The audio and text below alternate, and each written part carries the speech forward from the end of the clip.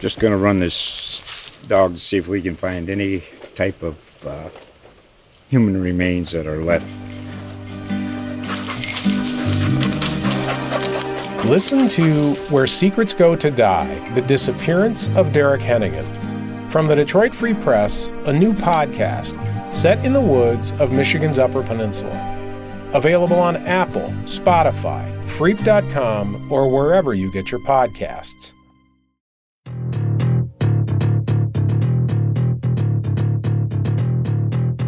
Hi, I'm Anna Staver, and this is Ohio Politics Explained, a podcast where you give us 15 minutes and we give you all the news you need to sound smart and impress your friends when you go out this weekend.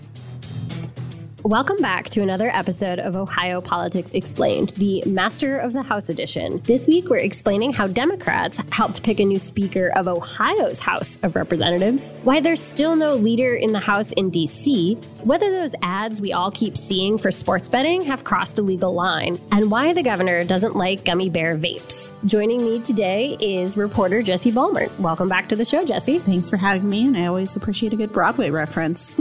And Happy New Year. This is the first podcast of 2023. Yeah, I'm a big fan of the number 3, so I think it's going to be a great year. I hope so. Our first topic is the surprising speaker's race here in Ohio. Back in December, Republicans got together for an unofficial vote and picked Derek Merrin to be the next Speaker of the Ohio House. Fast forward to Tuesday, where Merrin's official election on the floor was supposed to be a formality. He'd already hired staff, picked a leadership team. The guy even rented a space for a party after the vote. But things didn't go according to Merrin's plan. 22 Republicans cut a deal with all 32 Democrats in the House to elect someone else, a rural Republican from Southern Ohio named Jason Stephens. Yeah, this was a really fascinating vote. And it was also fascinating how deja vu it felt, because they also covered the speaker vote for Larry Householder, who, as you all might know, was elected with Democratic support as well. That was 26-26, so maybe a little more even. So this is a playbook that we have seen previously, but perhaps didn't expect to see play out quite so soon again. Yeah, and Larry went like 11 rounds, right? It was crazy. Yeah, it was a little more complex than just a 2-vote system, which happened there. Yeah, it was like a 1 vote and done. It was also just interesting to hear how it was building. So right before the new year, I started hearing whispers that this was afoot, and then it started building. And then on the Monday after New Year's, I started getting like really serious messages from sources saying like this was a thing, this could happen. And I was like, oh, okie dokie. And we started prepping and getting ready. And I think a lot of it was in flux. I think everyone was getting slightly different vote counts on who was where. The Democrats say they didn't make a final decision on who to support until like 12:30 on Tuesday, when they went to a caucus meeting and voted. And then they came to the floor at 2:00. Like it was very chaotic and a lot of whispering in like the 48 hours leading up to this vote. Yeah, this is really politics. So I don't know if it's at its finest or at its worst. You can decide, depending on your preferred speaker candidate, whether that was a good or a bad outcome. I do think for just listeners, the differences between Jason Stephens and Derek Merrin. Derek Merrin is probably going to be a more conservative pick, though both of them are Republicans. Both of them support restrictions on abortion. Both of them would have been pro-gun access versus restrictions. And so there are a lot of things that these two individuals would have been similar on, but maybe some of the more social issues or controversial issues, perhaps a would-be Speaker Merrin would be more willing to contend on those. And I think that's one reason among many that Democrats were more favorable for Stephens. Yeah, and there's lots of speculation about the deal that was cut between Stephens and the Democrats, because if you do the math correctly, he had more Democratic support than Republican support. Republicans have 67 seats in the Ohio House, and only 22 of them went for Stephens. So a lot of questions. Minority Leader Allison Russo said there was no, quote, grand deal, but she did allude to conversations about things like education funding, right to work legislation, redistricting, that plan to make it harder to amend Ohio's constitution. Like there were a lot of topics basically swirling around about what was the bargain that brought all 32 Democrats on board. Yeah, to use more Broadway quotes, I kept thinking thinking about the room where it happens from Hamilton. You don't get a say in what they trade away. So we'll see. I also think redistricting is going to be really fascinating. As you know, we're going to have to redraw maps for both the congressional and the state house districts, because the ones that we used this past time were only good for the last round of elections. So I don't know if what happened earlier this week is going to make that process any better than it has been in the past. It's still the same balance of Republicans and Democrats that are going to be in the room. Just going to run this dog to see if we can find any type of human remains that are left. Listen to Where Secrets Go to Die, The Disappearance of Derek Hennigan.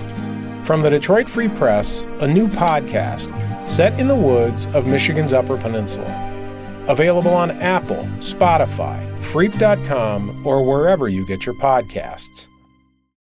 And our second topic, in keeping with the Broadway musical theme, is about the ongoing speakers race in Washington, D.C. And that one is garnering its own amount of spoof songs. So as of the recording of this podcast, Kevin McCarthy, a Republican from California, has fallen short of the votes he needs 7 times.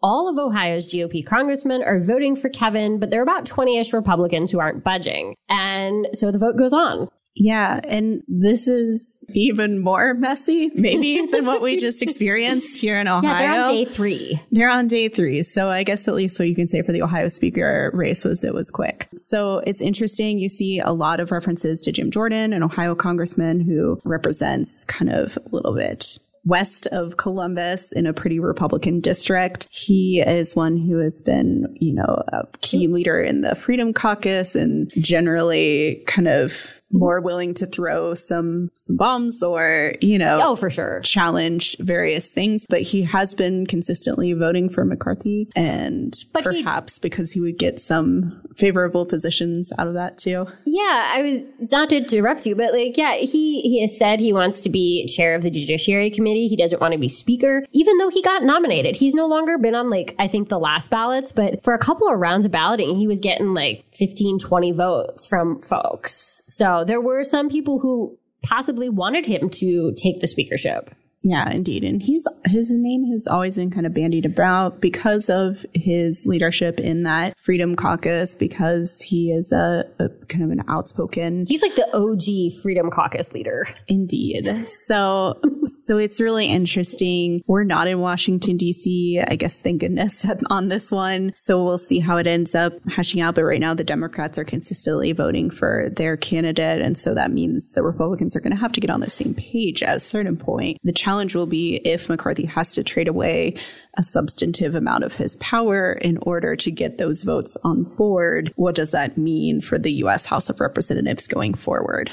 Our third topic is about those ads you've been seeing all over social media for sports betting. I personally have been inundated with them on Twitter and TikTok and Facebook. Are you seeing a lot of them too? Yeah, I would say both you and I are the target demographic of people who are watching that kick as the New Year's Eve ball dropped as opposed to the ball. Yeah.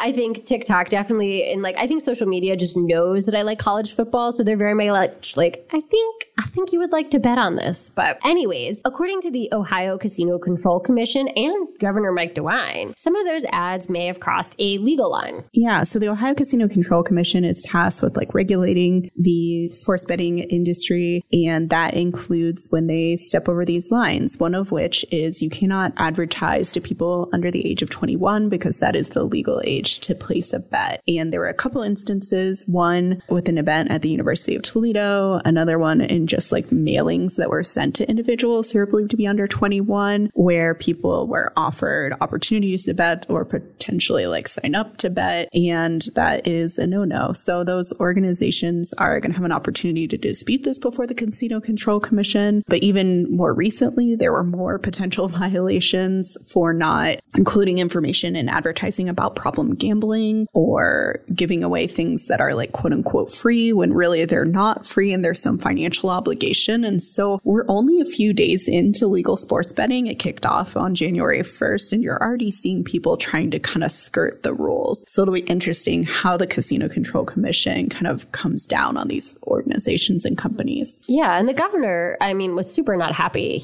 When he got the question at a gaggle on Tuesday, he was like, thank you for asking. I do have feelings about this issue, and let me tell you all the ways in which I'm upset. So we definitely saw he made it pretty clear that he's watching these ads very closely and reaching out to the Casino Control Commission when he thinks they're inappropriate. Yeah, and I would say another thing that might be interesting is I asked the Casino Control Commission, how are things going? How many bets have been placed? What was the first bet? And they're not keeping track of how many people are betting on the Bengals versus the Browns versus the Buckeyes. Oh, that's too bad. That'd be really interesting. So I think some different trade organizations and websites are doing their own kind of analysis. Well, probably the first time we'll know for sure how well this is going is when the January returns come in, when we see how much tax money is coming in from sports betting. Ohio is a big sports state, so I imagine will be a decent number. It's too bad we won't get to bet on a Buckeyes national championship. That's all I'll say about that. Go Horned Frogs.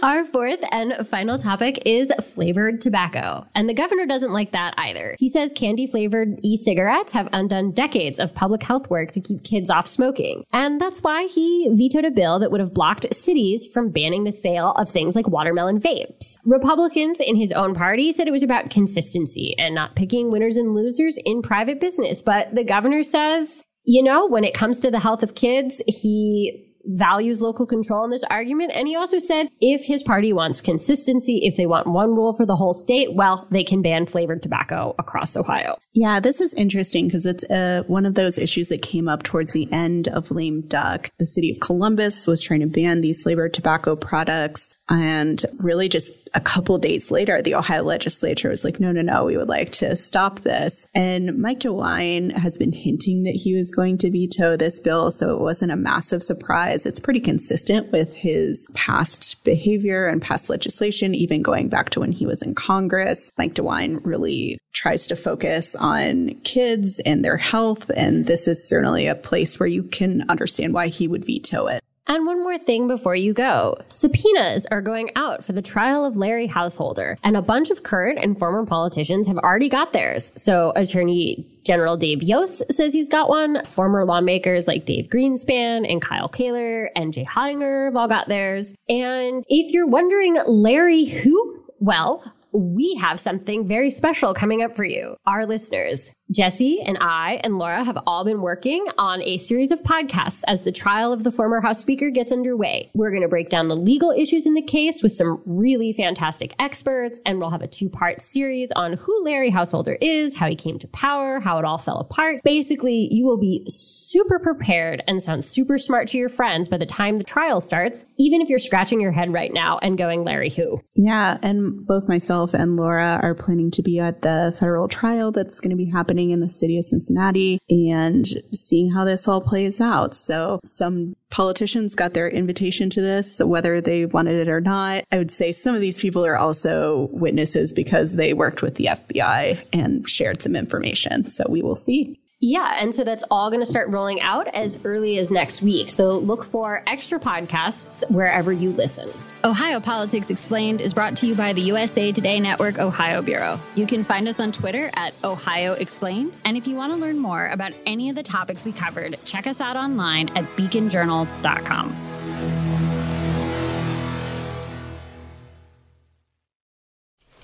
Just going to run this dog to see if we can find any type of human remains that are left.